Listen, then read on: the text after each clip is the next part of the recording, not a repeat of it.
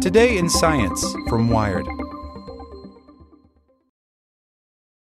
For the ones who work hard to ensure their crew can always go the extra mile, and the ones who get in early so everyone can go home on time, there's Grainger, offering professional-grade supplies backed by product experts so you can quickly and easily find what you need. Plus, you can count on access to a committed team ready to go the extra mile for you. Call, click Grainger.com, or just stop by. Grainger, for the ones who get it done.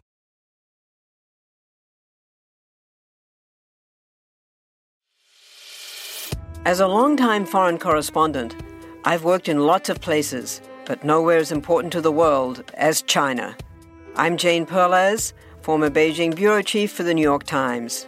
Join me on my new podcast, Face Off, U.S. versus China, where I'll take you behind the scenes in the tumultuous U.S.-China relationship.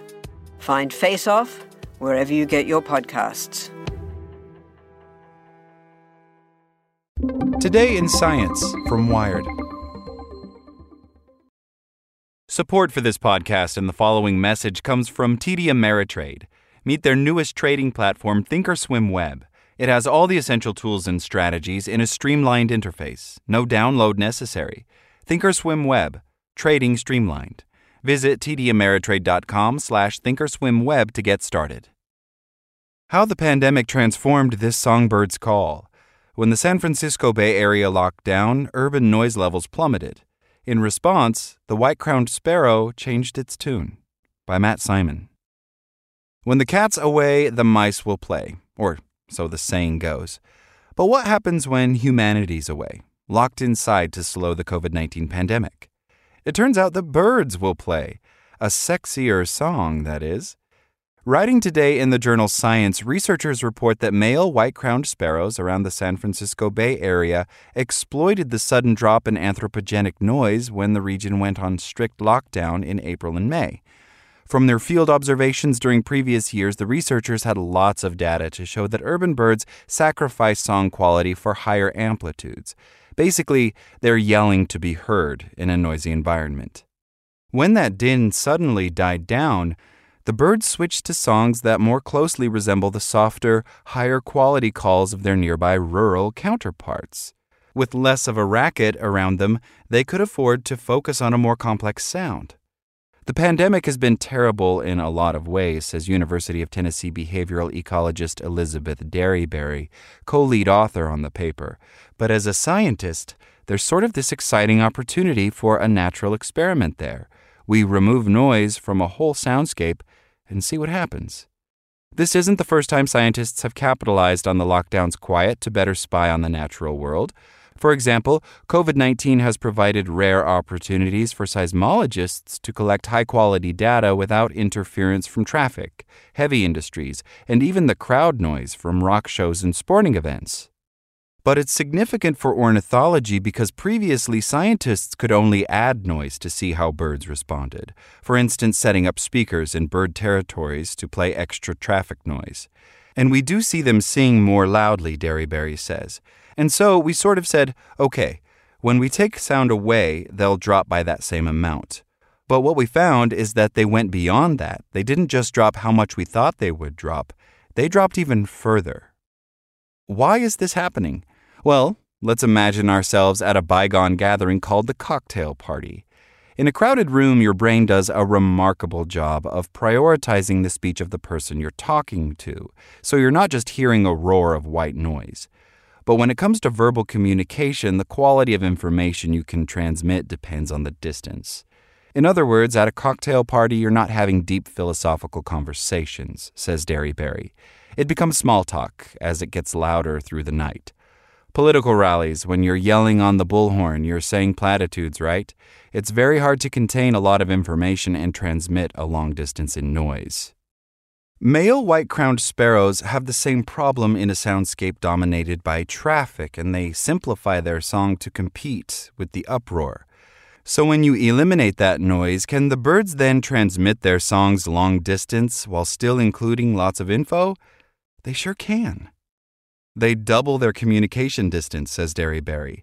And they also have these really wide bandwidth songs, which means they contain a lot of information. Higher performance songs are sexier to female birds. Males also sing to defend their territories from other males. I doubt you're a white-crowned sparrow, so let's define sexier here as more intricate songs. These songbirds sound so sweet because they create pure tones by filtering out the harmonics that make a jay's call so raspy. It's the complex beauty of a well-trained opera soloist versus the growling of a metal singer. When they're singing, they're actually modifying the length of their vocal tract by opening and closing their beak, says Derryberry. When their beak's more open, their vocal tract is short, like a piccolo. When it's more closed, it's longer, like a flute, so it's lower. In a bravura performance, a male wants to demonstrate that he can do both, producing a range of sounds. But a male can only open and close his beak so quickly and so wide. Females like it. They like how hard that is, says Derryberry. A high-quality male is one that can perform that trade-off well. So this suggests that when it's noisy, males aren't really reaching their full potential, right? They can't signal just how sexy they can be. That's what we saw when we took noise out of the soundscape. We got some really sexy males. It really increased that performance, and it was at a level that you normally hear in the countryside, in more areas. You may have noticed that during lockdown, you've been hearing more birds. But what Derryberry found, with white-crowned sparrows at least, is that they're actually singing much softer, even softer than the researchers had predicted. So what gives? Even though they sing more softly, you can hear birds at a greater distance now, Derryberry says. If you think about sort of a circle around you, if you can hear birds at twice the distance, you take that radius and draw a big circle around you. That means you can hear 4 times more birds. So that's why they sound louder, because you could just hear more of them. But here's where things get a bit trickier. Songbirds like white-crowned sparrows have a sort of cultural transmission of songs in which individuals copy the songs of others. Yet, there's also real-time plasticity in the way they sing. In this case, they've been tweaking the bandwidth of their songs during the quiet of a pandemic. Urban and rural white-crowned sparrows have their own styles. Derryberry's previous data shows that. But she can't yet nail down the mechanism for how the shift during the pandemic came about. I don't think we know whether that's individual males changing or males that happen to have copied wider bandwidth songs, maybe in a quieter part of the city, are now holding more territory during that one breeding season, Derryberry says. She adds that she and her colleagues will be exploring this question next spring. Regardless, the dramatic song shift among white-crowned sparrows shows just how badly we humans have mangled the soundscape and how wildlife suffers for it. I think this is a great reminder that noise pollution is real and it really does affect the lives of a lot of different animals, says Jack Dumaker, curator of ornithology and mammalogy at the California Academy of Sciences, who wasn't involved in this research.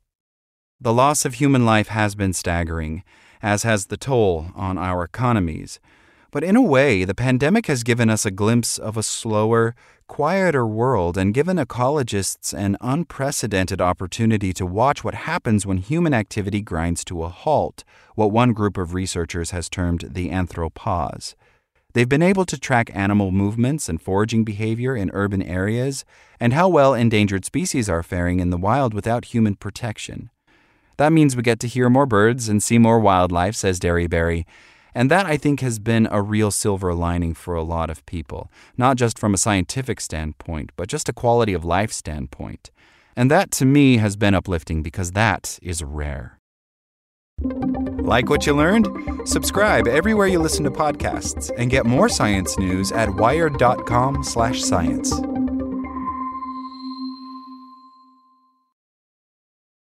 When you need mealtime inspiration, it's worth shopping Kroger, where you'll find over 30,000 mouth-watering choices that excite your inner foodie. And no matter what tasty choice you make, you'll enjoy our everyday low prices, plus extra ways to save, like digital coupons worth over $600 each week. You can also save up to $1 off per gallon at the pump with fuel points. More savings and more inspiring flavors make shopping Kroger worth it every time. Kroger, fresh for everyone. Fuel restrictions apply.